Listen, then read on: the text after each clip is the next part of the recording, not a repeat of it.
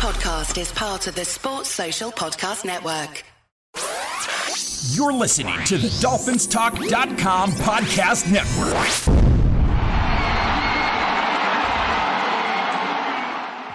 Hello, Dolphin fans. Yes, that's right. We're back with yet another season of previews and reviews of your Miami Dolphins.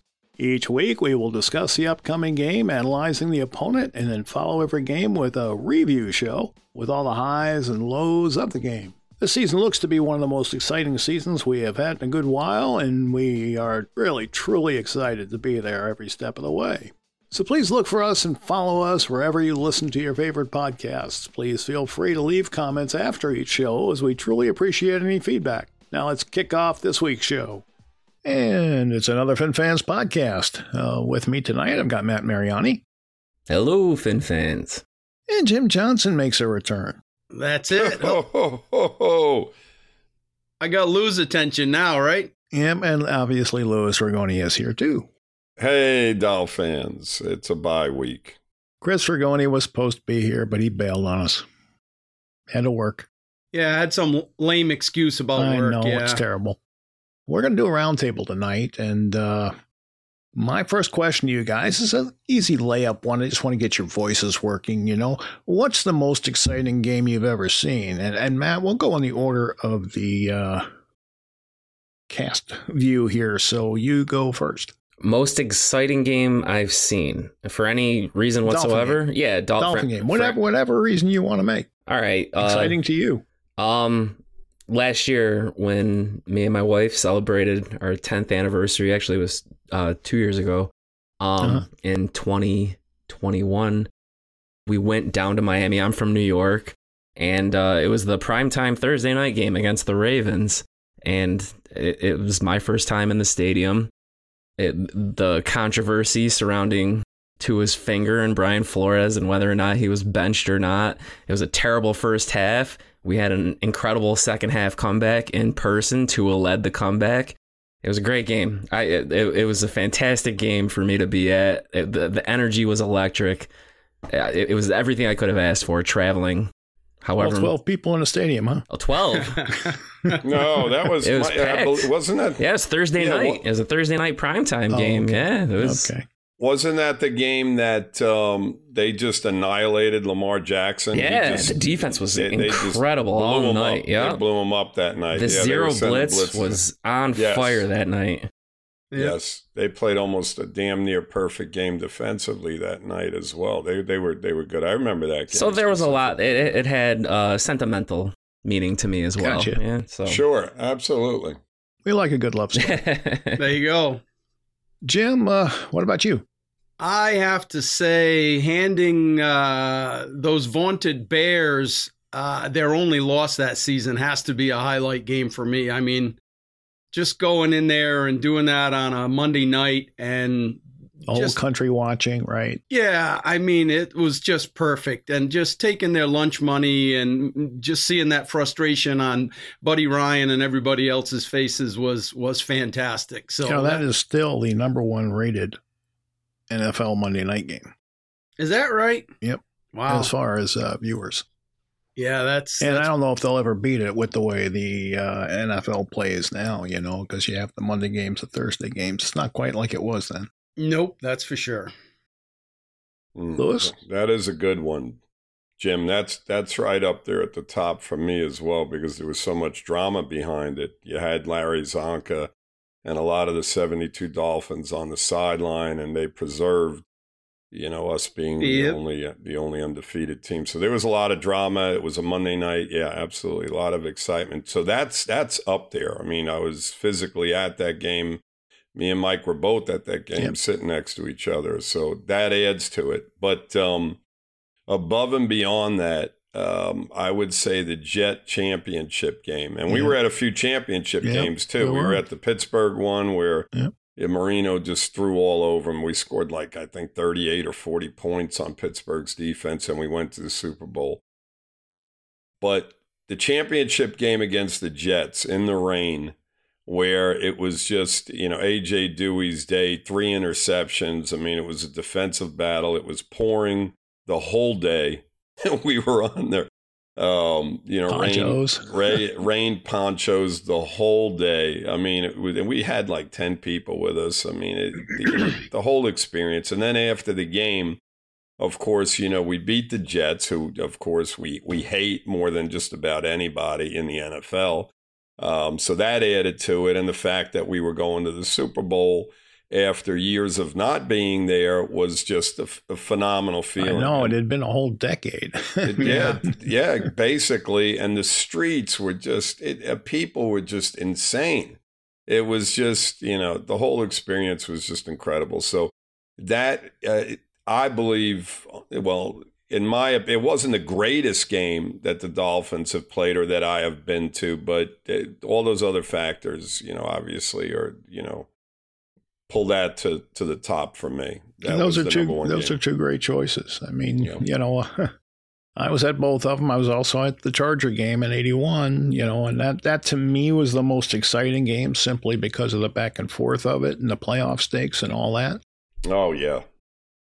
I mean, you can't go wrong with any of those games. So the Charger one is number one? For me, it is. For you, Mike? Yeah, and then closely the Bears, very closely. All right. So you're... among us, you're the only one that picked a game that we lost. Yes.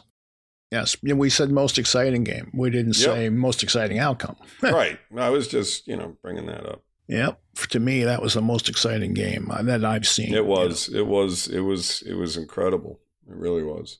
Another one for me. So I know this is a sloppy second type of thing, but when when Marino came back from injury and they had that 94. They had that shootout in '94. That was a spectacular game to watch. I mean, there was no defense, but man, them guys were slinging it for sure. Yeah, that was games like that didn't happen in '94 either. Yep. Like they do today. Nope. Man, I was at that one too. Yes, I was. All right, next question. Sure. Jim, you go first this time. The Miami Dolphins rank 17 of 32 in third down conversions with a 39.58%. Last game, they were 25%. The last 3 games, they were 32.4%. Why do you think we've regressed? Why do I think we've regressed? Well, a lot of it's got to do with the defenses know what our tendencies are. So, defenses are going to adjust to what any team does on offense because of all the statistics. So, play calling gets into it a little bit, but I feel most of it would be specifically teams adjusting to what we're normally doing. Okay. Louis? There's a few factors, I think. First and foremost is we're getting the third down, right? Well, early in the season, you weren't seeing third downs. Right. It's very true. They were getting 10 yards on second down. We were going up and down the field on first down or second down, and we were converting. We weren't even getting the third down. I think penalties quite a bit have put us in a position where we're 1st and 15, so on and so forth. So, that's the first issue is the penalties. And, defenses are kind of sitting on us a little bit. I think the fact that the injuries, they have played a big part as well. The offense, the key offensive lineman being out, the timing not being quite right. The loss of Achane definitely hurts as well because, again, we're getting the third down situations. And even though Mozart has been really, really good, with Achane and him both back there, it's a whole different element on our offense. Now, the injuries to obviously Armstead and the Connor Williams have been a big hurt to us as well. So those factors, more than anything else, I think are the reasons that we just haven't been nearly as efficient on third down. Lewis took my answer.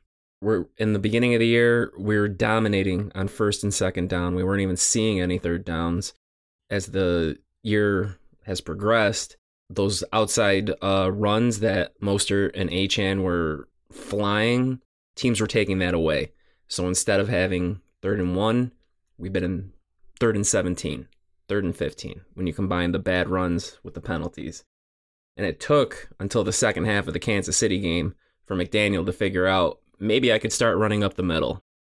I know. I was all aggravated. It was with the first time we've seen it all year, and it started to work. It turned around the offense. They started moving the ball a lot better than they did against in the first half against Kansas City and against Philadelphia and against Buffalo. So we might see a little bit more of that in the second half of this season, because it seems like defenses are really playing us wide in the run game, which is smart. So we're going to have to adjust. Okay. We'll get Achane back, and I wonder if that'll help the outside run. I think defenses, as Matt said, are sitting on that. Sure. And the fact that they were running a lot to the right, which surprised the hell out of me. Yeah, I know. You saw a lot of pitch rights, behind Austin Jackson, who's graded out as, our worst lineman week in and week out. How many times did they get blown up for a 5-yard loss? Exactly. And the fact that Hunt was out on top of that just, to me, didn't make a lot of sense. When they started running left and running behind Armstead and running into the middle, and Mike, me and you were talking about it during the game. I'm like, They've got to start running the ball through into the middle of this defense and see what develops. And lo and behold, they did. They started doing it, and it was extremely successful. And they probably should have went to the well one more time in that Kansas City game once they got down there. Until they stop you, just keep running it. There you go. Got us there, and then we threw 4 straight passes, and game over. So anyway, all right, Mike, what you got next there, cowboy? We're at the halfway point. And with that said, I'm going to ask you to grade the following people. And the first one is Mike McDaniel. Lewis, you're up. Mike McDaniel. Man, you had to give him almost an A+, right, through the first, 4 or 5 games. The last few, the Kansas City game, we go into the half with 0 points. He's pretty much responsible for the offense and the play calling. The Philadelphia game, I was a little bit concerned with the fact that, when we talked about this, that they had packages on the field that were playing into the Eagles' hands. So I think that there has been some mistakes made on the offensive side of the football, especially with the injuries across the offensive line, because obviously these guys, they're grading out much better pass blocking, and, to throw a fullback on the field and have two receiver sets against a team like the Eagles defense just didn't make sense to me early on. And, lo and behold, it took us a while to get going. So with that being said, I'd probably give him a B+, down from probably an A+ or a straight A. But I think he's still done an extremely good job overall. You've seen a lot of wrinkles in the offense this year. And, let's hope going forward that there's a bunch more, because, it's crunch time now, guys. I mean, this is, the time of year where, you're going to have to step it up a notch. And, the play calling has to be precise. When you look at that series, right, in the Kansas City game, at the end of the game, I felt that Tua dropping back, in a 5-step drop on first down, was kind of a mistake. I think they should have either ran the ball or just had a quick hitter in the flat to get 4 or 5 yards to keep Kansas City on their heels. Instead we went to a 2nd and 10. So, I think there's been mistakes made. I think that when it's crunch time like that, you have to have play calls in your back pocket that just, blows the doors off a defense, something like that they really haven't seen as of yet, something that's going to get you into the end zone and tie that game up. So B+ for him. All right, what we're going to do is we're going to take a step back for just a couple minutes, and we'll be right back. All right. So he's Mike McDaniel. He runs the offense, and our offense is currently first in just about every single category you can possibly be in by a good margin. In total yards, we're first with 3,918 yards. We're 600 yards ahead of the Eagles. In points, we're first with 285 points. We're 30 points ahead of the Eagles. They have the second best offense pretty much across the board right below us, and we got about a whole game stats ahead of them, even though we've played the same amount of games. I got to go with Lewis, though, a B+. As great as the offense has been, there's one small thing that we can't seem to get over the hump against these good teams.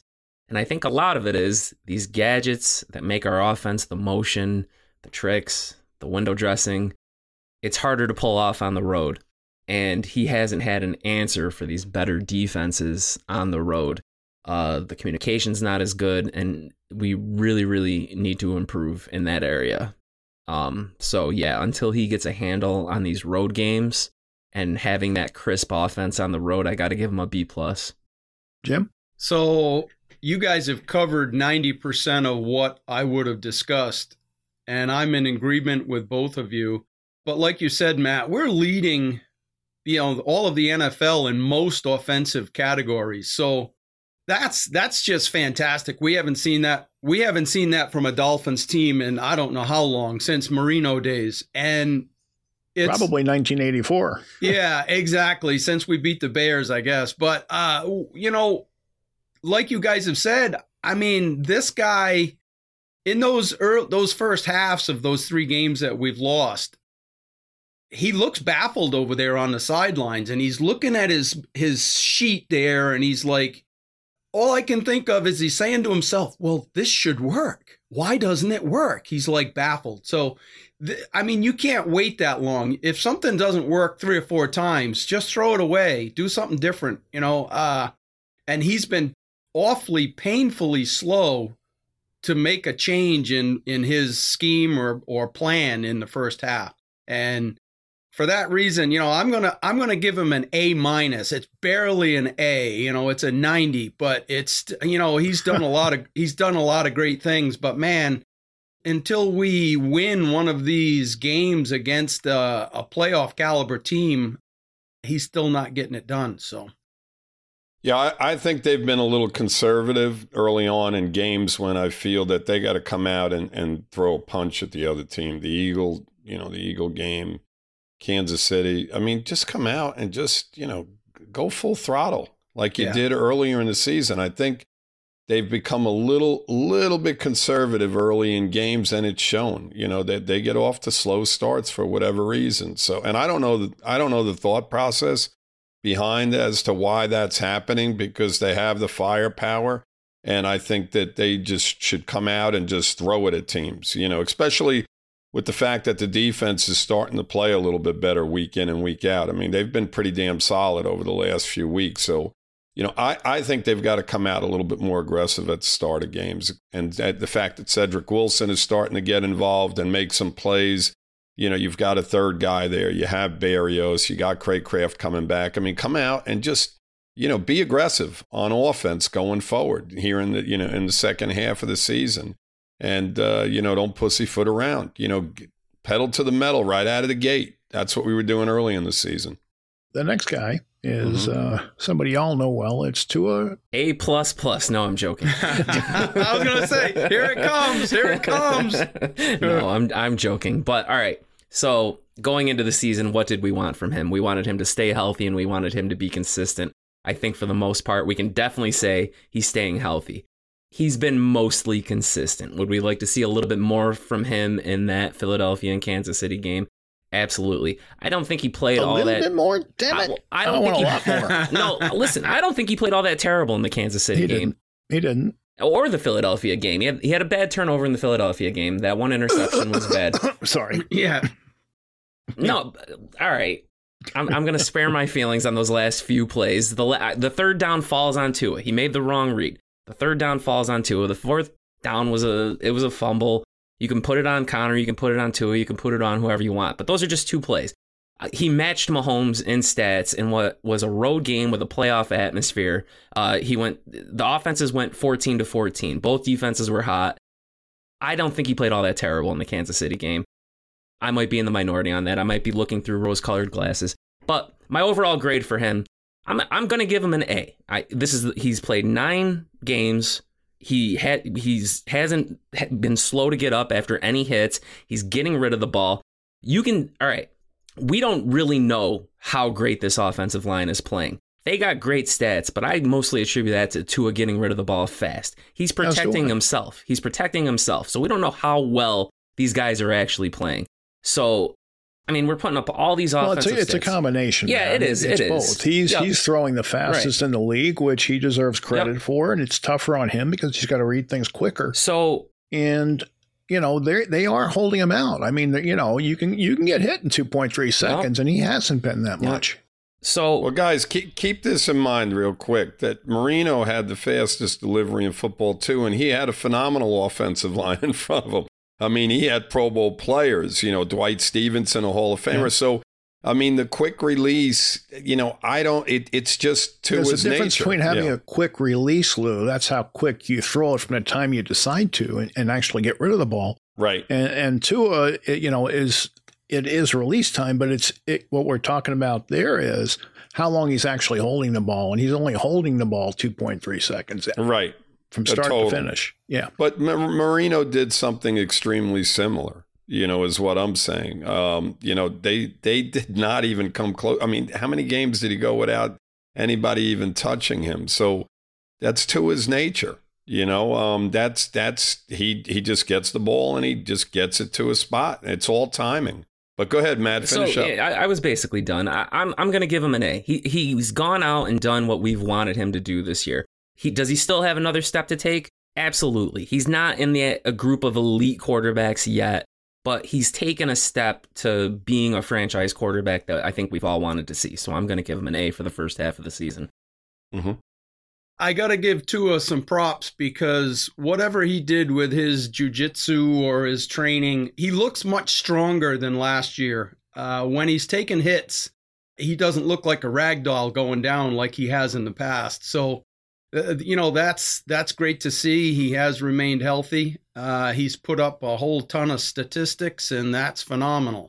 He's passing all of the, weekly tests with A's. And then when it comes to the finals, he's struggling a little bit. We've seen him in a few games, Baltimore last year, Arizona a couple of years ago. We've seen him basically refuse to lose a game a few times. And this year, Buffalo, we got overwhelmed. The Eagles game, we were competitive, but it got away. And this Kansas City game, overall, I thought on defense we played fantastic, but there was a lot of plays missed and could have been better in Kansas City.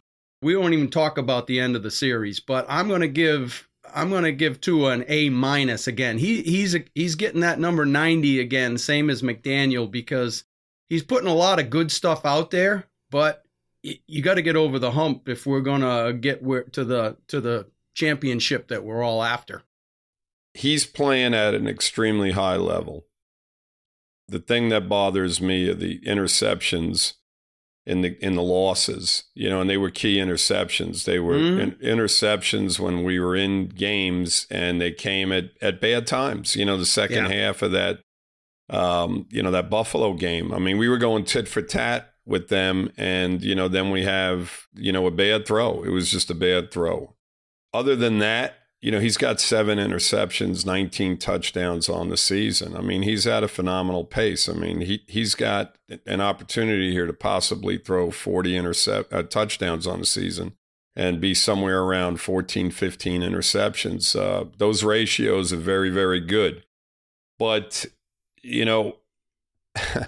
there's crucial times in games where your quarterback has to make plays, and in these bigger games against these bigger teams, for one reason or another, it just hasn't happened. And, he's got to be the fuel that drives the engine. Yeah. And listen, guys, games are not perfect. The NFL's not perfect.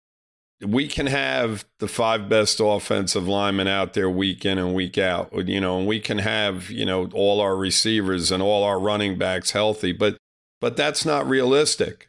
So, you have to go with what you work with and what you have to work with. And, the penalties hurt, but you know what? I see teams overcome penalties on first and second down.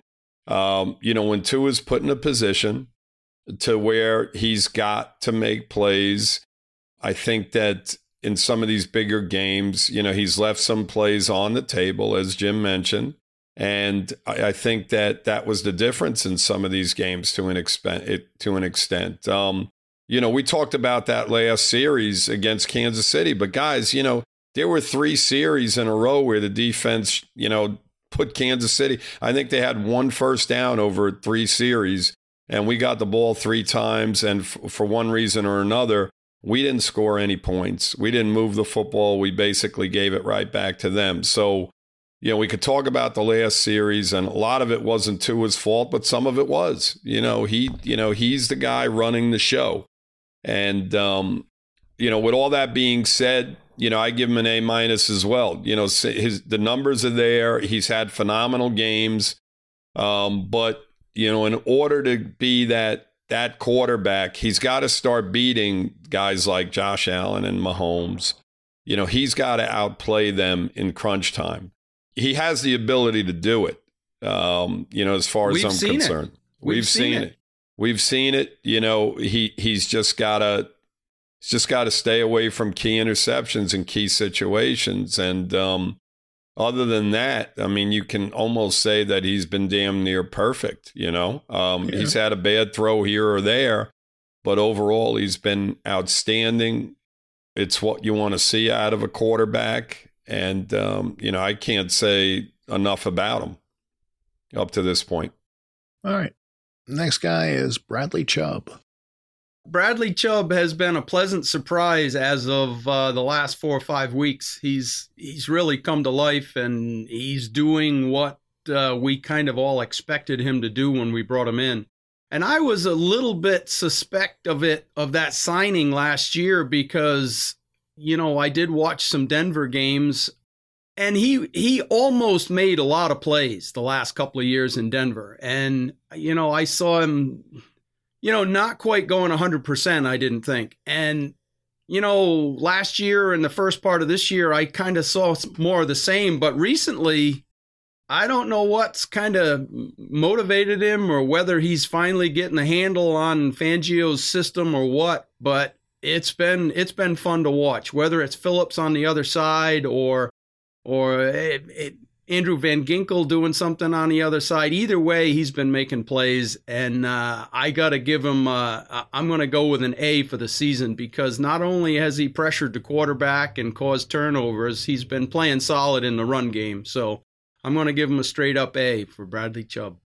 Yeah, the only, I'm not going to repeat what you said, Jim, because I'm pretty much right on par with you in regard to that. I just wish that we would finish a little bit more. We're always around the quarterback, and we're right there, and we're just not putting him on the ground over and over and over again. I mean, through the first half of this season, that's been a consistent thing that's been going on with our football team.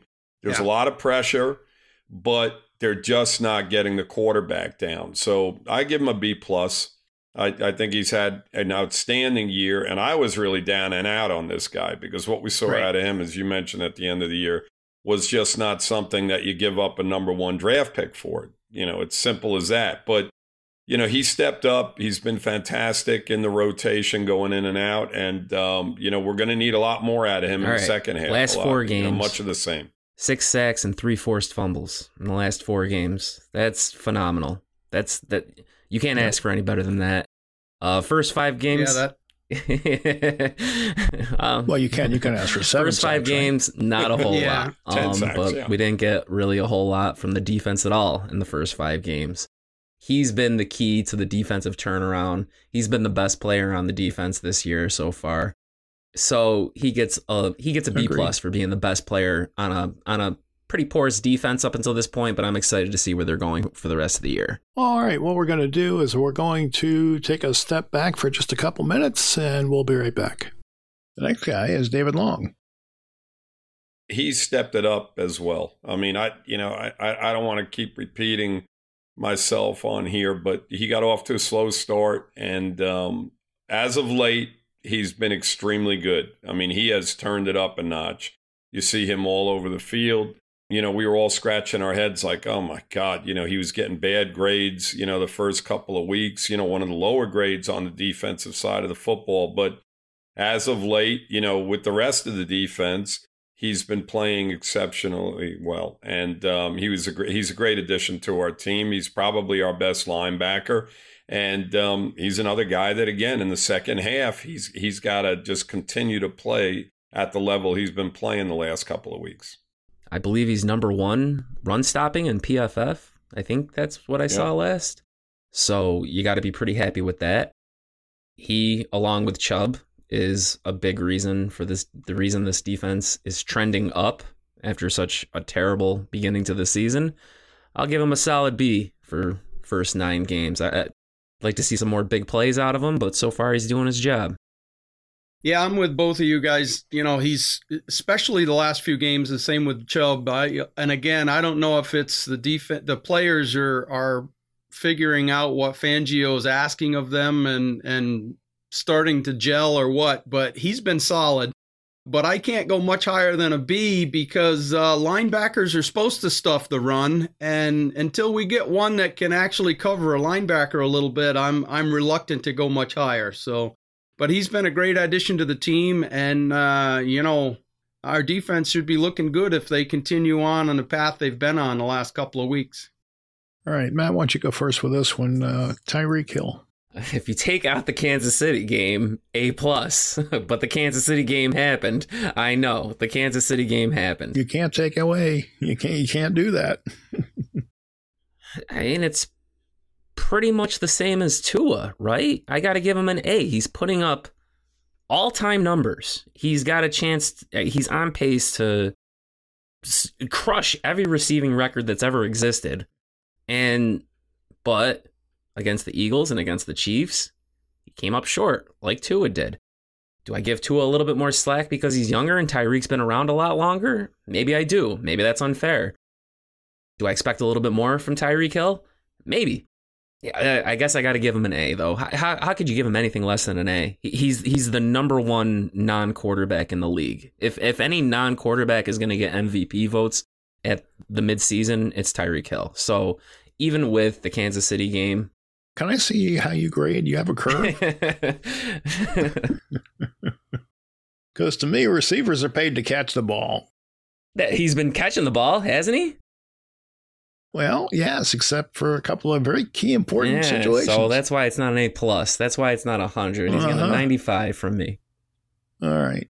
Well, I got to agree with Matt. I'm going to give the guy an A. He's been the single best free agent signing that I can ever remember. He's been good for the franchise. He's setting records, and for the 95% of the time, he's been phenomenal. Like you guys have both said, that couple of bad time drops have tarnished him a little bit. But how can you not give him an A for what he's done for the team and for all of the stats and all of that jazz? So he gets an A from me. Listen,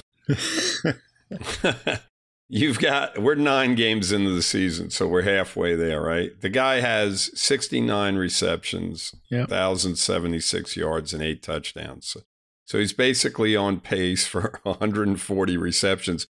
Now, this guy has the number 1 target on his back, okay? Mm-hmm. When we go to face other defenses, okay? And you know what? We can talk about Waddle. To me, Waddle's an extremely good receiver. There's no question about it. But he's not Tyreek Hill. He's not even close to Tyreek Hill, and there's a number of receivers that can you wait for a minute on Waddle because I got him next on the list. Okay, well, I'm just what I'm saying is, guys, is that you look at our tight end position; they're not a threat, right? Yep.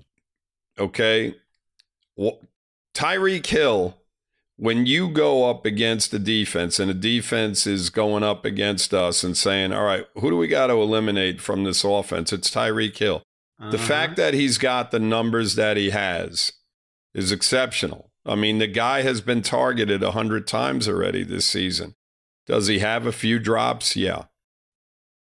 I would have gave him an A+ other than the fact that he's dropped a couple of passes. I'm not even going there with the fumble, guys, last week, because you know what? That was a tough break. The ball was thrown in the flat, and there was 5 guys there. 2, 3 guys were holding him up, and the other guy stripped him. sometimes you have to give the other team some credit. They made a good play on him. They stripped him the balls. They were holding him up. Has he had a few drops? Yes. But other than that, he's been damn near perfect. I mean, he's averaging 120 yards a game as far as receiving goes. And again, he has one fumble, which of course we saw last week. So he's just below an absolute A+ at this point. I mean, a few drops. Other than that, I mean, guys, he's been damn near perfect. I mean, with all that being said, damn near perfect. So he's just a notch below drops. A+. Yeah. Key drops. Yep, absolutely. Now, Eagle game. I wonder if Tyreek's mind is in 100 different places. That's all. You see how much he does during the week and how much he's talking and getting in everything, He's like a little jackrabbit. Yeah. I mean, Mike, that's just his MO, Yep. I mean, it's, some guys, that's what drives them. I just hope his mind is in the right place. That's all. Yeah. I mean, going forward, yes, you got to hope that that's the case. But, I think it is. I mean, he's determined to get to this 2,000 yards and to break the record. And I think he's going to do everything possible to get there. Well, he said a couple of weeks ago he was going to be better. And, I'm a little skeptical of that. I want to see it. Yep, absolutely. Absolutely. Well, you're going to see teams try to crack down on him because as we've been slowed down in these big games, it's simply because, they have slowed him down to an extent. So, I mean, I think every team, goes out and plans around, shutting him down. The question is, how many different ways can we work him into getting open and into making plays? The fumble was a screen, Mike. It was a wide receiver screen in the flat. And, we probably shouldn't have ran it because they were defending it. I mean, they literally had three guys there the minute he caught the friggin' ball. Yeah, he got mugged. It wasn't a good play call, and it wasn't a good decision. Yada yada yada. Yeah, and on and on and on. Exactly. Yeah. So we'll see what happens as we go forward. But the guy's incredible. He's the best receiver in the game right now. Waddle. Who's up? Waddle is next, and Jim. I think it's Jim. I think it's me. I got to go with a solid B+. He obviously he's the second fiddle to Tyreek Hill, and he's made some great plays. He's made some spectacular catches in traffic a few times this year, which is good to see. But we were picking on Tyreek Hill because of his two bad time drops. But Waddle has probably half the throws and just as many drops. So we're kind of throwing Tyreek under the bus for the two bad timed ones. That hurt, no question. But that's why it's an issue. If it was if it was in the first quarter, it wouldn't be a big deal. Right. No, I completely get it. But. Waddle is phenomenal. That one pass where they basically lost him in the coverage with the motion, and he went out and there was nobody on him, and Tua threw him the strike, and Tua walked off the field, and Waddle walked into the end zone. That was, that's because of all of the speed on the field, and the defense just missed him. But I got to go with a solid B for Waddle. When I look at Waddle, right, you look across the field and you got the best receiver in football. He's getting an awful lot of attention, okay? Yeah. Now, if teams choose to defend against both of these guys, they're leaving, the rest of the team man to man. I think Tyreek Hill usually has 3 or 4 guys around him. So, in my opinion, Waddle's numbers should probably be a little bit better at this point. You did say that, that touchdown at the end of the game was great, Jim. It was just a great play call. We had the jumbo package in, and, basically we had him and Tyreek on the field as the only 2 receivers. The team thought we were going to run the football. He caught the touchdown pass. Now, past that touchdown, over the course of the 8 games that he's played, he's got 2 other touchdowns up to this point. Mm-hmm. So when you have a guy on the opposite side of you in Tyreek Hill, and, at the level that Tua has been playing at this year, I base this solely on the fact that, we're expecting number one, top 10 number one wide receiver here. I'm a little disappointed in him. The drops, as you mentioned, I'm not going to repeat that. You already said that, are comparable to maybe even more so than the amount that Hill has had. I give him a B.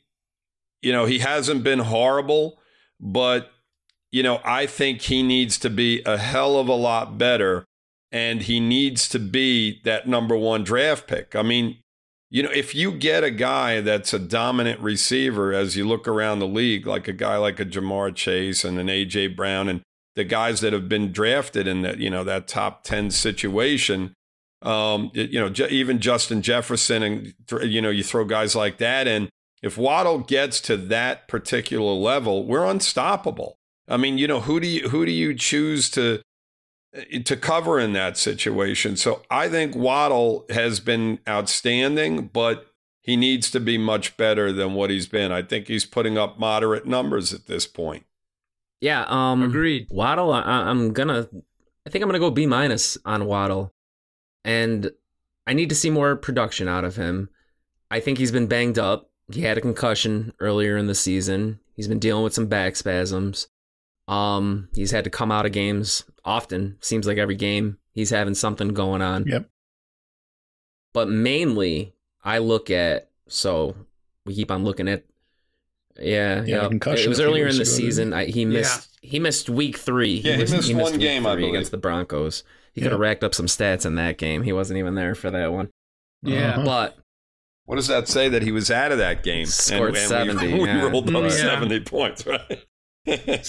Says Denver's defense was home sleeping or something. Now, the main story of the season is what's happened against the Bills, the Eagles, and the Chiefs. Against the Bills, he had 4 catches for 46 yards. Against the Eagles, he had 6 catches for 63 yards. And against the Chiefs, he had 3 catches for 42 yards. If those teams are shutting us down by throwing everything they have at Tyreek, we need more from him in those games. Right. Absolutely. That's very much. You are a stats guy, aren't you, Matt? So B- for Waddle from me. All right, guys, we're going to break for a few moments, and we'll be right back. Last guy is Jalen Phillips. Wow, and I'm up on Jalen. You are. Coming into the season, guys, we thought he was going to be the second coming of Jason Taylor, right? And up to this point, he's been okay. He's been average. He missed a lot of games due to injury.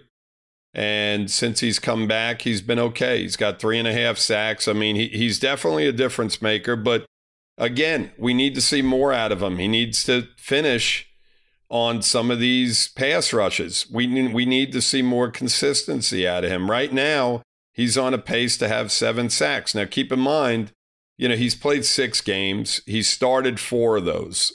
So he did miss a few games in the middle of the first half of this season. But even with him coming back the last couple of weeks, what we want to see, guys, is impact plays, right? And, I talk about this every week on the podcast, the fact that the defense just hasn't created turnovers. Well, the defensive line is responsible for that as well. You rush the quarterback into bad throws, or you tip passes, or you hit their arm as they're throwing, whatever the case may be. There has not been nowhere near enough of that up to this point in the season. I mean, we have 4 interceptions, and one of them is, from Agba, from our defensive lineman. So our secondary has 3 interceptions. We're getting to the quarterback, but when you look at how many times we're around the quarterback over the course of the game, we should have even more than what we have. And, I think Phillips is a big part of that. He's got to get there, and he's got to finish the job. Right now, I'd give him an average. I'd give him a C right now, up to this point. I think he's been average at best up to this point in the season. Yeah, I was going to go C as well. He's missed most of the first half of the season. But last 3 games, he's had a sack in each game. As Chubb's production's gone up, his production's gone up as well. I'm looking forward to see what he has in the second half of the season. I think the entire defense is trending up. They're going to be a lot better in the second half, and I think Phillips and Chubb are going to be 2 of the main reasons for that. Mm-hmm. I'm with you guys. I want to give him like a B-. The injury isn't his fault, and his production when he's played has been pretty solid. But again, like everybody said, we need to see more plays. When you watch Cameron Wake for, so many years affect games just about every week, every Sunday, my expectation is high. And, I'd like to see him making more impact plays, I guess, out there on the field. Yes. Number 1 pick. Exactly. All right. Will Tua still be playing for the Dolphins in 2028? Man, I believe you're up. Yes.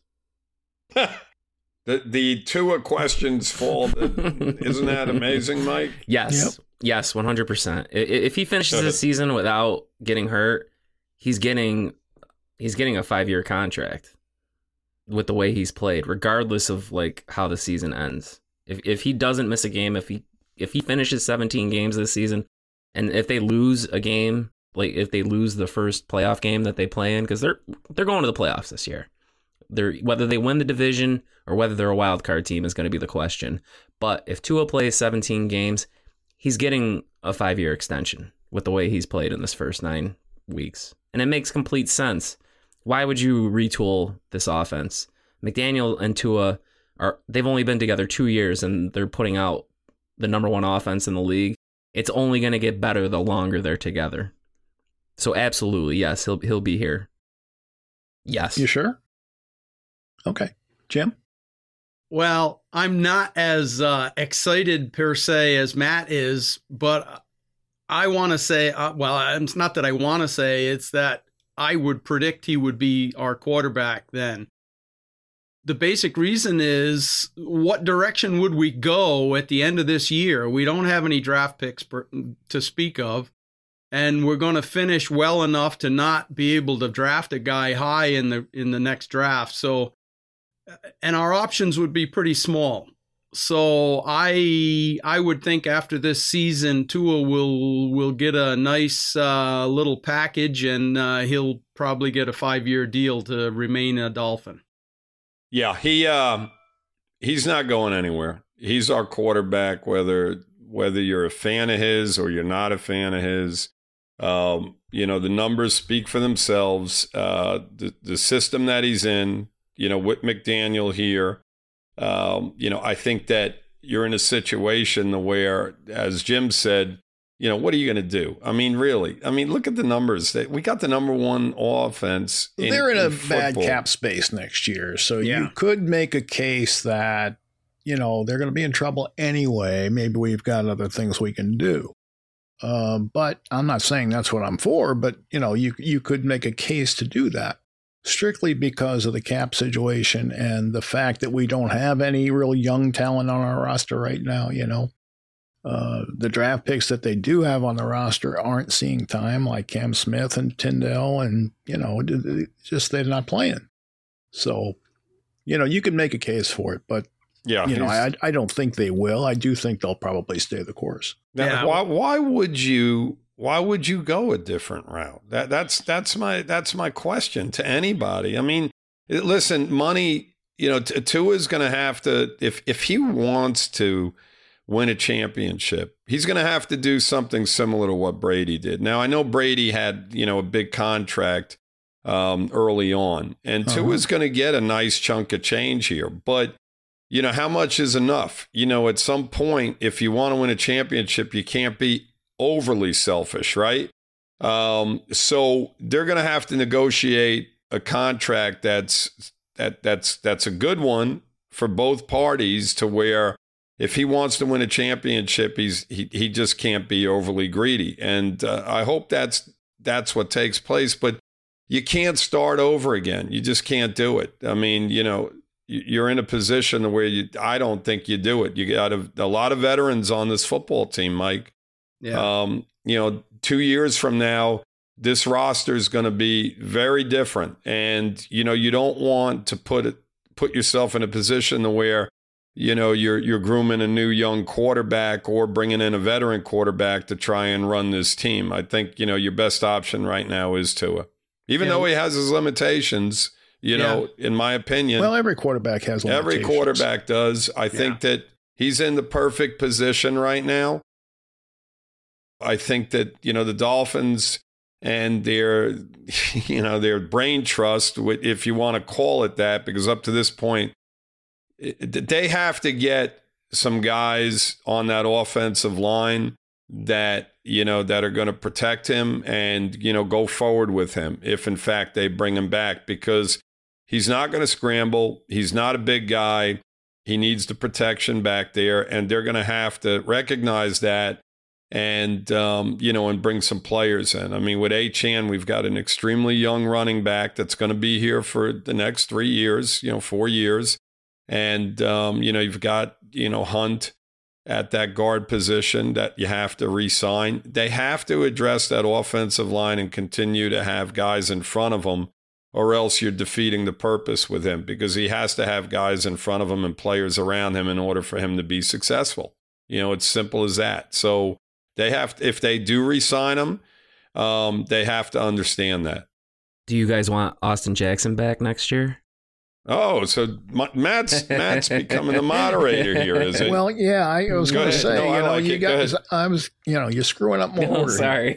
No, it's fine. Go ahead. Mike, yeah, go ahead. Mike, you answer that one. Come on. Yeah, come on. I'm going to ask the one I'll answer because it's the next one on my list. Kristen Wilkins will be our most costly free agent. Do you resign him at about $22 million a year? $22 million a year. I think I'm up, right? Yep. No. You must be out of breath from the last one. No.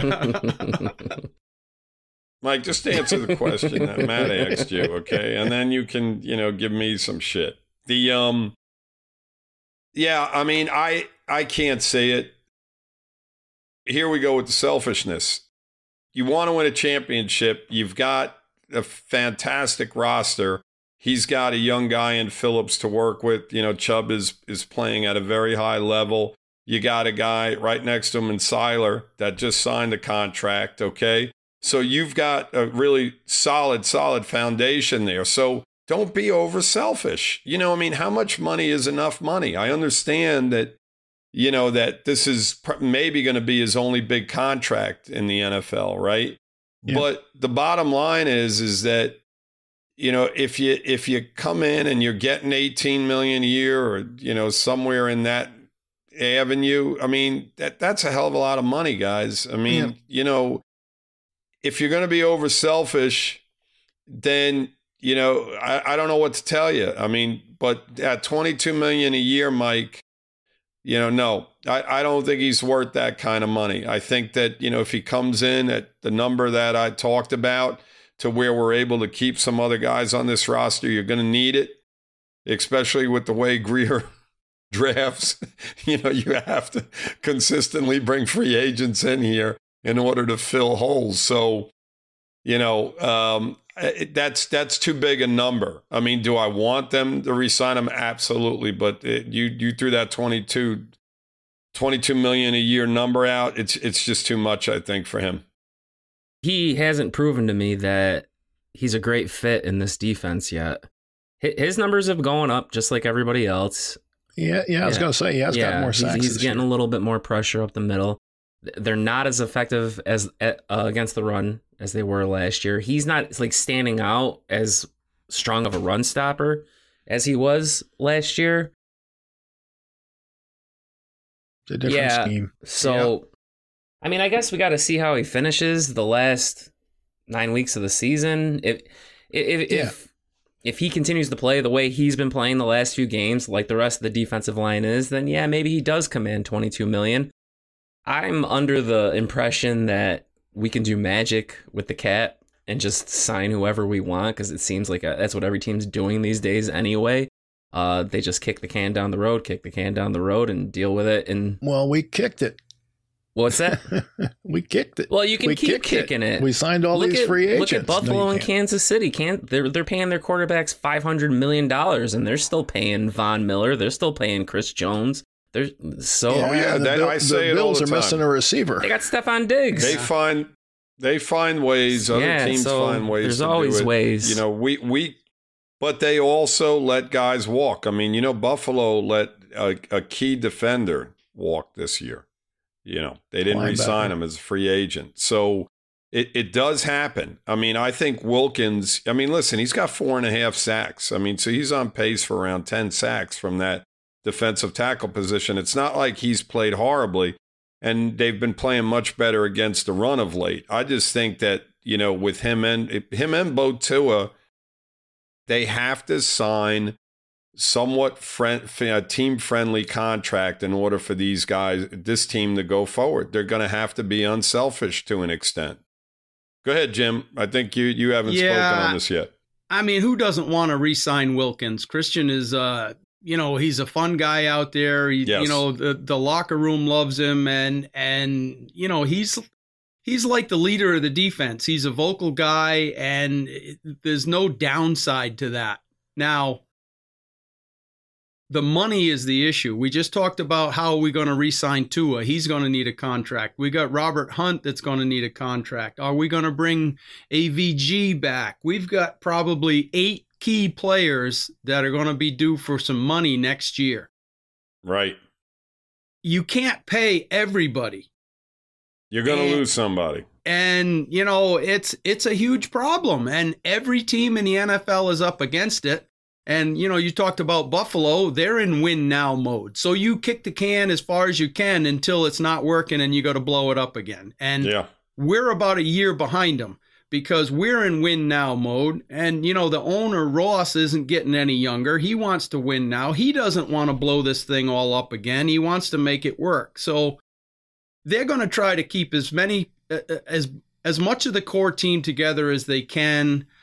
Whether they can swing 20 million range for Wilkins is a stretch to me. I mean, I don't think he's worth that kind of money. So I got a feeling he's going to go out the door unless they work something out like they've been hints about during the season. Yeah, factor in a couple other things, guys, right? Is he a Fangio type player, right? That we don't know. We don't know what Fangio's. Obviously, don't you guys think that in the end, they're going to sit down and they're going to talk to Fangio, and he's going to be a big decision maker in this as to whether he feels that he's his type of player in the type of scheme that they're going to play, and if he fits into that mode. Obviously, Seiler is. They re-signed him, right? Fangio was here when they re-signed him, wasn't he? Yeah. Yep. So, that factors in. It's a situation where you just don't know what their thought process is on this guy. And the fact that it hasn't been done already and wasn't done at the beginning of the year it leads you to believe that they're not 110% on him, right? Because if they were, that this guy's got to be here, then it would have gotten done prior to this season started. It would have been locked up and finished, much like Seiler's contract was. So, the price tag. I don't know what. Yeah, go ahead. The price tag keeps going up every year, so the sooner you sign them, the smaller that's going to be. Right. But go ahead. The team kind of assumes the injury risk under that scenario. You know what I mean? Yep. Oh, absolutely. Yep. It's not always advantageous to sign them quickly. One option would be the franchise tag at $19 million next year. Yeah. Yep. Which is a very, very strong possibility, Matt. When you look at the roster, who else are you going to put it on at this point? Yeah, right? Hunt's a possibility. Yeah, I think, Mike, Hunt has to be signed, period. He's the next one on my list, and I agree with you. Yeah, so he's the next one on the list, so we'll run right into him. I think Hunt has to be signed to a contract, a 3-4 year contract, because he's still relatively young. He's actually, if you look across that offensive line, he's probably, Austin Jackson may be younger because he came into the NFL at a younger age, but right. Who really cares whether he comes back or not? I think Hunt is an absolute necessity. The fact that Armstead is a little bit old and Connor Williams has been in the league for a while now as well. Going forward, he's a guy that's going to be the anchor of your offensive line. So I think he has to be signed to a contract. So, I think personally that Wilkins is a guy that winds up getting the franchise tag next year over pretty much anybody else. I think he's the favorite to be in that situation if they don't sign him to a multi-year deal. But go ahead. Yes. Yeah, you can sign interior offensive linemen and not break the bank. Yeah, but he's like the 4th-rated guard in the league, so he's right. not going to be cheap. He'll probably be one of the highest paid guards, but you can do that and get that under the cap. Interior offensive line is not like paying like a left tackle or a defensive end or a cornerback. It's gotten close. Yeah. You're right. It's not the same as a left tackle, but it's gotten close. It's still a chunk of money. It's not 8 to 10 million like it was a few years ago. Obviously, we got to try to get him extended, re-signed, and he needs to be a priority this offseason. Absolutely. You have to keep, we hit on so few of our draft picks, and you have to keep some of these guys. You have to do it. You can't make a guy like him walk away. I mean, we were fortunate enough to land a really solid player there, and you have to lock these guys in. You have to do it, or else you're going to just be treading water like. Well, I can tell you now that Greer's not going to want him to go because he's the only decent lineman that Greer has drafted. I was going to say in the last 20 years that he's been involved with. I think Greer's going to be sliding him money under the table. Yeah, exactly. Yeah, absolutely. Do whatever it's necessary to keep. Yeah, Mike, you stole. I was up next, and you stole my plug there. I'm sorry. I was going to say Greer has missed on so many offensive linemen. Didn't we draft 4 O-linemen that year when we took Hunt? Well, is Jackson a miss? And I don't know what to label him. Yeah, well, Jackson's not necessarily a miss because he's played better this year, but there was Kindley and so many others that just they washed out, and we've got one solid offensive lineman that hasn't missed a lot of time, and that's Robert Hunt. So you can't really just let him walk, because then you're going to be hunting the bushes for another 32-year-old free agent, or you're going to roll the dice at drafting an offensive lineman, and Greer can't be too happy about trying to draft an O-lineman. So you got to sign Hunt, and it's going to be less money than a defensive lineman's going to cost you in Wilkins or what have you. So, and the other thing is we've got 2 pretty solid interior defensive linemen now. You can't say that about the offensive side of the ball. You've got Connor Williams that, we're always whimpering about his snaps, and he is one of the better rated centers, but now he's missed time. And like you said, Lewis, he's been in the league pushing 10 years now as well. So I think they're going to find another center, if you ask me. Yeah, that's kind of the gist of what I gather, I would think as well. But yeah, like others have said, I think you're going to end up probably trying to work something out with Wilkins. If not, you throw the tag on him and you try to sign Hunt. Who has been a tougher foe, the Bills or the Ravens? Matt, you're up. Bills, it's not even close. We've beaten the Ravens the last 2 games we faced them. The Bills beat our brains in every single time we face them.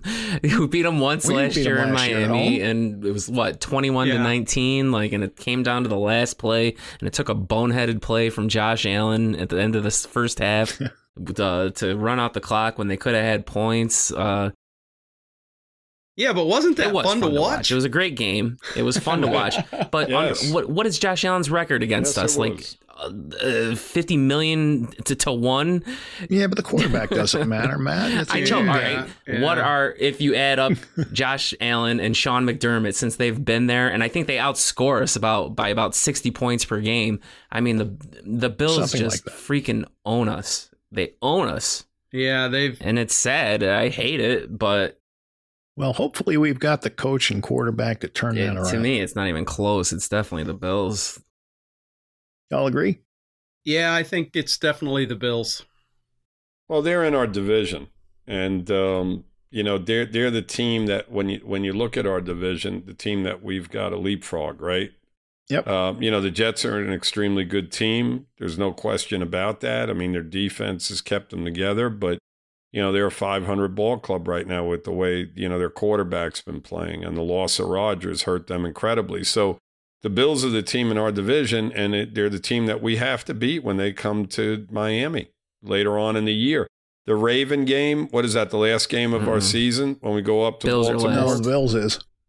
Oh, the Bills are last. How about that? So we go up to Baltimore, I believe, the second to the last week of the season, and then come back and play Buffalo.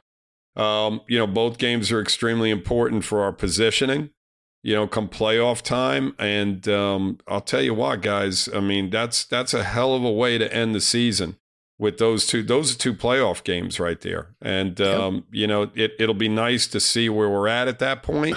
No, it won't. And why is that, Mike? Well, exactly for what you just said. You don't, I mean, so far to this point, we have not shown we can beat those teams. Not beat them, but we've been extremely competitive. And, there's a lot of factors that go into some of these losses. I mean, we had a lot of key injuries in the Philadelphia game. I mean, I'd love to see their asses again, to be honest with you.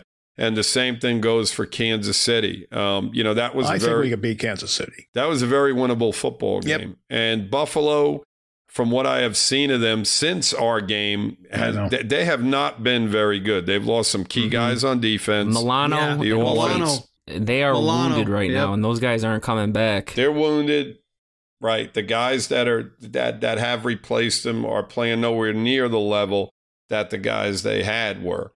And when you look at it as a whole, the Bills' defense was kind of slipping a little bit to begin with. And now with those losses, I mean, they're very beatable. They're a beatable football team. So, I think we're in a good position. Great. But Buffalo is by far, the team that, that we have to beat. We're going to win the division. We're going to possibly get a bye week. We'll be in great shape in that situation if, in fact, that happens. So we'll see. It's going to be really, really nice at the end of the year to have those two games. Who's been the MVP through 9 games? Tua. Uh-oh. He's the MVP. How is he not? He's the MVP. Tyreek Hill. You think it's Tyreek Hill? No, not really, but I just want to be... It's Tua. I mean, it's Tua. This offense is humming, and it goes on. You could make a case. You could make a case for either. But the offense is going to go as far as Tua takes them. And so far, they're the number one offense in the league. He's had a few games where we wish he was a little bit better. There's still time for that improvement to happen. We could say the same thing. Yeah, about exactly. Hill, right? As the team will go as Tua goes. If Tua gets hurt, the season's over. I mean, you think Mike White is going to run the offense to this level that Tua has been? Well, I'll tell you what. If Hill goes down, the season's over too. Not as much. I think we could win games without Tyreek Hill. I'm not so certain we can win games. You can win games if McDaniel leans on the run more. I mean, I don't want to see Mike White back there. Do you? I want to see McDaniel run more. I don't want to see Mike White back there, a quarterback. I mean, listen, there's a lot of talent around him, especially when Achane comes back. Matt, I don't necessarily agree with the fact that we can't win games without him, because I think the defense is going to play extremely well in the second half. And with Achane coming back and him and Mostert in the backfield, and if as long as Hill and Waddle are on the field, I mean, a quarterback can manage this football team to the level that Tua's playing at. No, he can't. Listen, Tua's mastered this offense, guys. I mean, his biggest improvement has been the fact that he knows the playbook and he's running this offense to perfection. Now, has he made a bad throw and a bad decision here and there? Yes, he has, but he's running the offense to perfection. Now, can Mike White come in and duplicate that? No, he cannot. But not to that level. Mike's point, you would see a little bit more balanced of an offense, which could be a good thing, depending on how healthy the offensive line is. So there's a million different avenues you can go down in regard to what's a situation, but the level that Tua is playing at, and I'll just go right into my MVP thought. I think it's Tua too. I'm sorry I jumped you there, Jim, but I think he's 1A, and I think McDaniel, the head coach there, and with the way he's thrown so many wrinkles into the offense, he's 1B. You could say he's just as important because the offensive schemes and the fact that, he was smart enough to put Mostert and Achane on the field at the same exact time was a great wrinkle, a very successful wrinkle.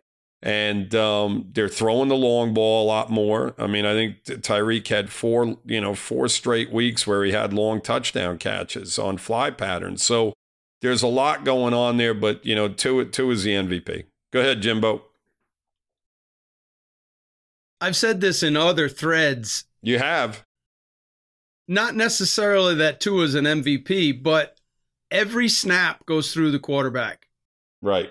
The offense can't work without, that quarterback dealing however he's going to deal. And he's been running this thing really as good as you could hope for, other than the few miscues. But, Marino had miscues as well. So let's, How dare you? Whoa. I know.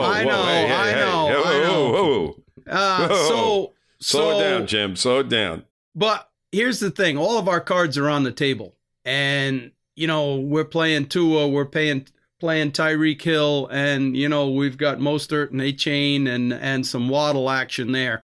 That's our 5 cards. And if we lose a couple of them cards, we're toast, guys. That's when we're going to find out what McDaniel is made out of if, right. Either one of our studs goes down. We're in a world of hurt, but you gotta give Tua the MVP right now. But Tyreek Hill is right there because I think without Tyreek, Tua is not nearly as effective. Yes, they go hand in hand with each other. Yeah. Absolutely. I mean, you can, it goes back to the old, well, if you take Tyreek Hill out of this offense, what happens? Is that more vital, or or if Tua comes out of this offense, is that more vital? So, I mean, you can make arguments both ways. You take Tyreek Hill off the field, how much is our offense going to struggle? With the fact that Waddle hasn't really, become that big playmaker type guy on offense, you eliminate, our biggest offensive threat. And then again, if you take Tua off the field, Mike White becomes your quarterback, how much does that affect Tyreek Hill catching the football?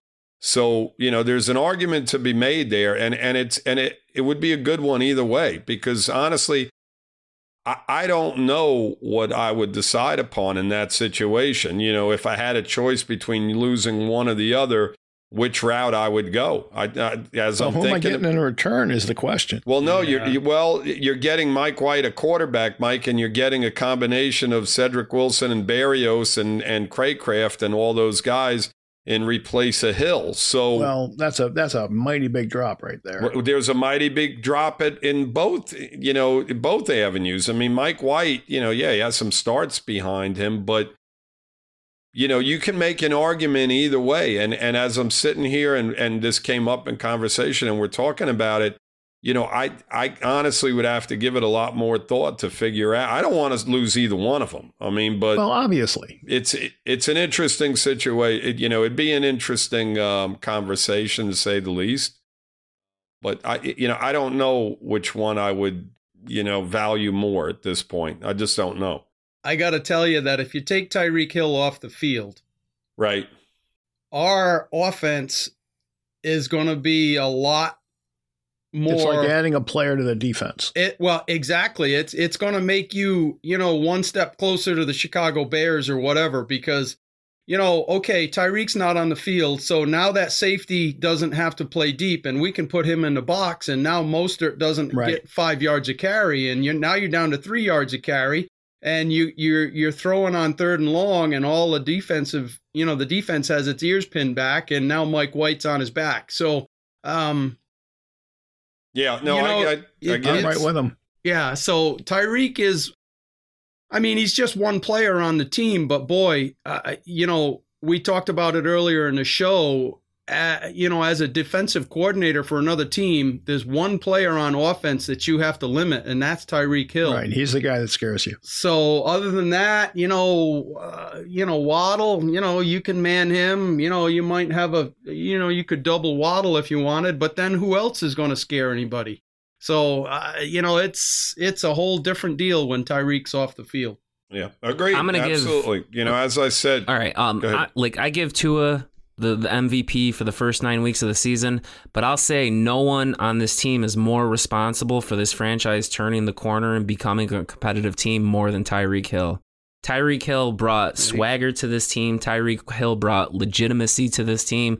Tyreek Hill brought... And he brought confidence to Tua. Yep, and he brought absolutely. identity to this team. So, I mean, I'm not trying to diminish what Tyreek Hill brings to this team. He is the main reason this team has turned the corner and become a competitive team in the NFL. So, thank God he's here. It was the best trade Miami's made in years. Absolutely. He's a game changer. He's vital to this football team. There's no ifs, ands, or buts about it. This is why I forget who's up next, because you guys go back around 6 times. Well, Mike, it's a round table, not a square table. That's true. It's round. Okay, go ahead. Defensive Player of the Year. Wait, what? Defensive Player of the Year. Okay. Who was it? For us, Yes. Defensive Player of the Year. Oh, boy. I would have to go with Bradley Chubb right now. We were talking about him earlier. Yep. He's been very solid the last few games. Our cornerbacks have been injured and wounded, so they haven't been playing great. Phillips has been out. Seiler's quietly doing his typical job, but I got to give the defensive MVP to Bradley Chubb. So Chubb absolutely is up there. You'd probably have to say, he's the guy. I mean, David Long leads the team in tackles. He doesn't have a lot of impact plays. Chubb has 6 sacks. He leads the team in sacks. He's got quite a few tackles himself. So, by default, and not that Chubb's playing at He's caused a couple of fumbles, hasn't he? Absolutely. Yeah. 4 fumbles. He's got to be the MVP up to this point. I'd say that Van Ginkel, with the amount of playing time that he's had as compared to Chubb, he hasn't been on the field nearly as much. Van Ginkel's got 4 sacks and probably has been on the field half the time that Chubb has. So I think Van Ginkel is right there. But, yeah, you'd have to go with Chubb. I'm so glad you asked this question. It's Jalen Ramsey. It is Jalen Ramsey. It is. Think about it. I was going to say that after was last trash, week. Yeah. Trash for 6-7 weeks, and he comes back, and the secondary is back, and this defense is exactly what we expected against Kansas City. They held Travis Kelce to 1 catch. Yep. But he was helping. Kelce. He was back there. It's Jalen. He was covering the outside receivers. Elliott is the guy responsible for Kelce. Him and the linebackers. But they had 3 guys. They were bracketing him. Yeah, how great was him it at the line. having a healthy secondary for the first time all year, and they looked like the. But he's not our MVP, Matt. Come on, man. Come on. His first game back, you had an interception. How many interceptions have we had?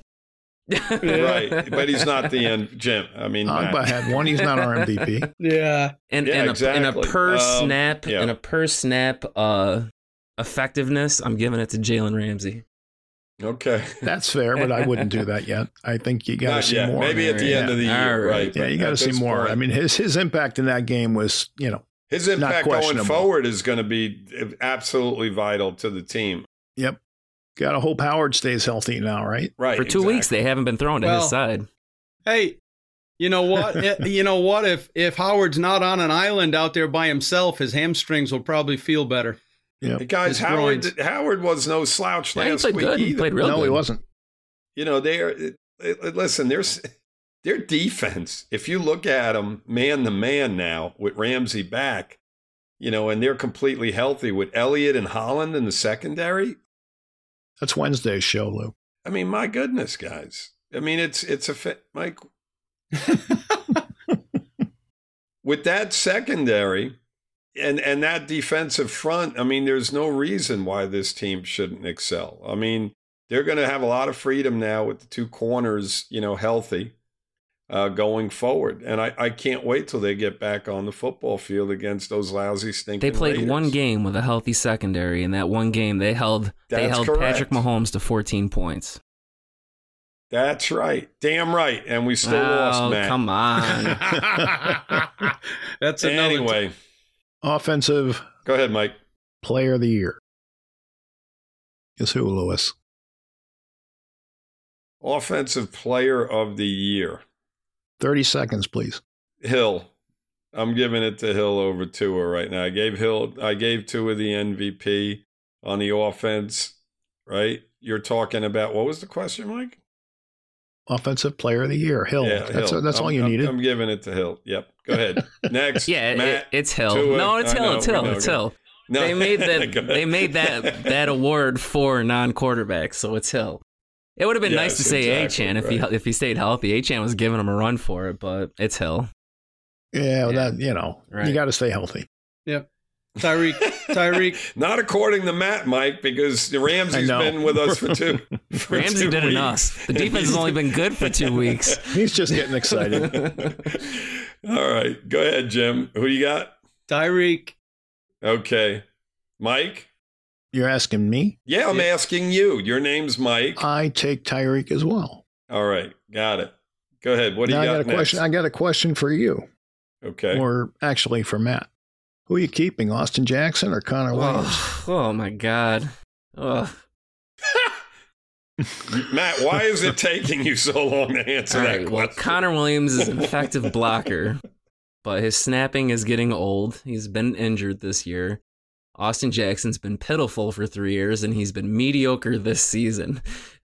And he's been injured as well. Not so do this I want year, a but in the mediocre past. right tackle or a pretty good center who's on the older side who gets injured? I guess give me the mediocre right tackle on a discount who maybe is trending up. On a discount is kind of Well, outside can we get him the for like a curve 2-year here. deal? Can we get him for like a 2 or 3 year deal? Only if nobody else I is don't willing think to give him anybody one. else. We're getting in the hypothetical, think anybody else is guys. gonna want 'em. Let's- They're both free agents, Lewis. It's Yes. not a hypothetical. No, Other but, than, with the this, the that, with the salary and whatnot, it's just a matter of, where you throwing the money. So which one is it, Matt? The Austin Jackson? Yeah, I guess Austin Jackson, and maybe Okay. we target a center in Got the it. draft. So if it was up to me, I would keep Connor Williams, but I think the Dolphins may keep Jackson instead of Williams. Okay. Yeah. So, guys, I think Connor's a solid player. The snap thing is a bit of a hassle, but he's been one of the top rated centers for a couple of years. And Yeah. Austin Jackson, he's found a bit of a home at right tackle, but only because we don't have anything else to put there. So I would take Williams. well, you know what my answer is, Mike. I mean, I'm keeping Connor Williams. I mean, it's very simple, guys. Connor Williams is top 5. I think he was the third best center up to the point as to where he got hurt this year. And Austin Jackson's grade is at the very bottom of tackles in the NFL. I mean, he's in the bottom tier, guys. I mean, he's down there. He's the lowest. Not as bad as you think. Well, he was a couple of weeks ago, the last time we talked numbers, Mike. He's week in and week out our lowest graded offensive lineman. Across the 5 guys that play and even some of the backups, when me and Mike go over the grades every week, Austin Jackson is 90% of the time, if not the lowest, then the second lowest graded offensive lineman. I think he's 40th of 60 tackles, if I'm not If I had to pick a guy to get hurt this year, I'd pick Austin Jackson 100 times over Connor Williams this year. But going into next year, 40. But as a number 1 draft pick, and you're 40th of 62 tackles in the league, guys. I mean, that's the bottom third, right? And you've got you've got 32 starters, right? On you left got tackle, and you got 32 starters on you got right 64, tackle. right? Right. And he's 40th, you said, right? Yeah. Right. But there's, starters, obviously backups right? too. Yeah, there's the 32 times 2 is 64. Yeah, and but like a guy like Lamb 40th. filling in for, our left tackle, he played a lot of snaps. So, that's all I'm saying. It's not really as bad as it sounds. Well, 40th to me from a number 1 draft pick, Mike, is bad. There's no sugar. Well, now you're throwing caveats in there. Okay, I get it. You don't want your number 1 draft pick being the 40th best. You want him being in the top 20. Or even somewhere in the middle of the pack. The point is that Connor Williams is much more valuable to this football team than Austin Jackson is at this point. Yeah. I mean, as Matt said, Connor Williams' loss as compared to an Austin Jackson loss. And I'm going to go out on a limb here and say that I personally, if Lamb could play that right tackle position and Armstead stays healthy, I think we'd be a better football team with Lamb at that right tackle position over Austin Jackson. I would love to see it. And I'm not so certain it might not happen at some point if Austin Jackson continues to play at the level that he's playing at. Now, has he been bad this year, Mike? Not nearly as bad as he has been in years past, but, I still think that, he's one of the, He's just not a good football player. It's that simple. I mean, at this point in his career, he needs to be better than what he is, and he's just not. He's gotten better, but not to the level we need him to be. All right, Lewis. Isaiah Wynn versus Kendall Lamb. What is this, a boxing match? What are we doing here? Whose turn is it? Well, there's two free agents at the end of the year. Oh, those two are both free agents. Yep. Okay, so who do you re-sign is what you're saying. Both of them. The guard of the tackle. Both of them. I'm up, and I say like both of them. too. Yep, you bring them both back. Yeah, that's my answer. Well, if we're going to do that, quick and we simple. just should sign them all.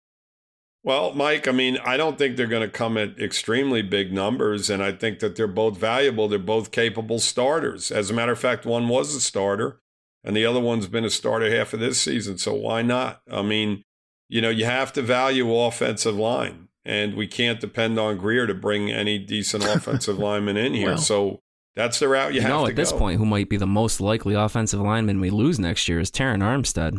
Yep. Mm-hmm. Well, that might not be as big a loss as we feel like it might be. No, he said that. Didn't you say it may be the most likely one or the one that could possibly happen over any of them? That's what I said. He might be. Yeah, that's what I thought you were saying. Okay. And what I'm saying is it wouldn't shock me if that happened, but yep, none of us. It wouldn't. I mean, when you look at the job that Lamb did, in replace of Armstead, I mean, you gotta think about that, right? You absolutely have to. And with well, it's interesting because you got to go through a lot of film before you make that decision. But sure. I think if it's feasible, you do it. Because he's a lot cheaper, but you're still going to have to pay him more. Yes. Because he's a free agent. So, then where does that land, Right. I'm not sure what a backup tackle who's going to start is worth. I think that offensive line, Mike, and it's an absolute necessity.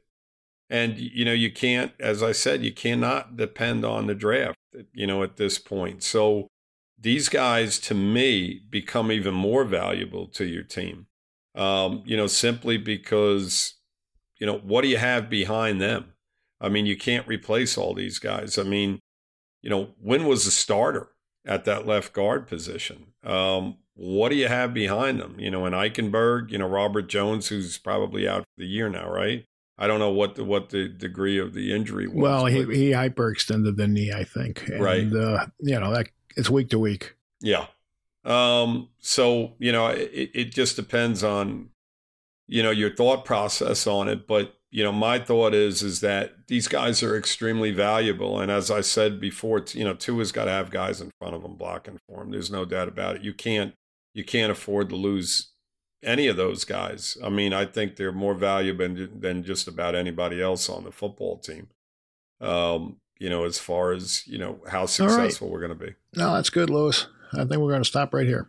Okay. Yeah. I come back on Tuesday. The Dolphins come back. We have to do a preview show on Wednesday. Yes. So, yeah. All right. Thanks for joining me, guys. And Thanks for listening, everybody. We'll be back next week to preview the Raiders. And until then, fins up, everybody. All right, fins up. Go Fins. Fins up, Dolphin. All right, Fin fans, that's today's show. I want to thank the DolphinsTalk.com podcast network and the Sports Social podcast network. Check out these sites, guys. They've got articles and podcasts, which I think you'll enjoy. All right, until next week, be well and take care.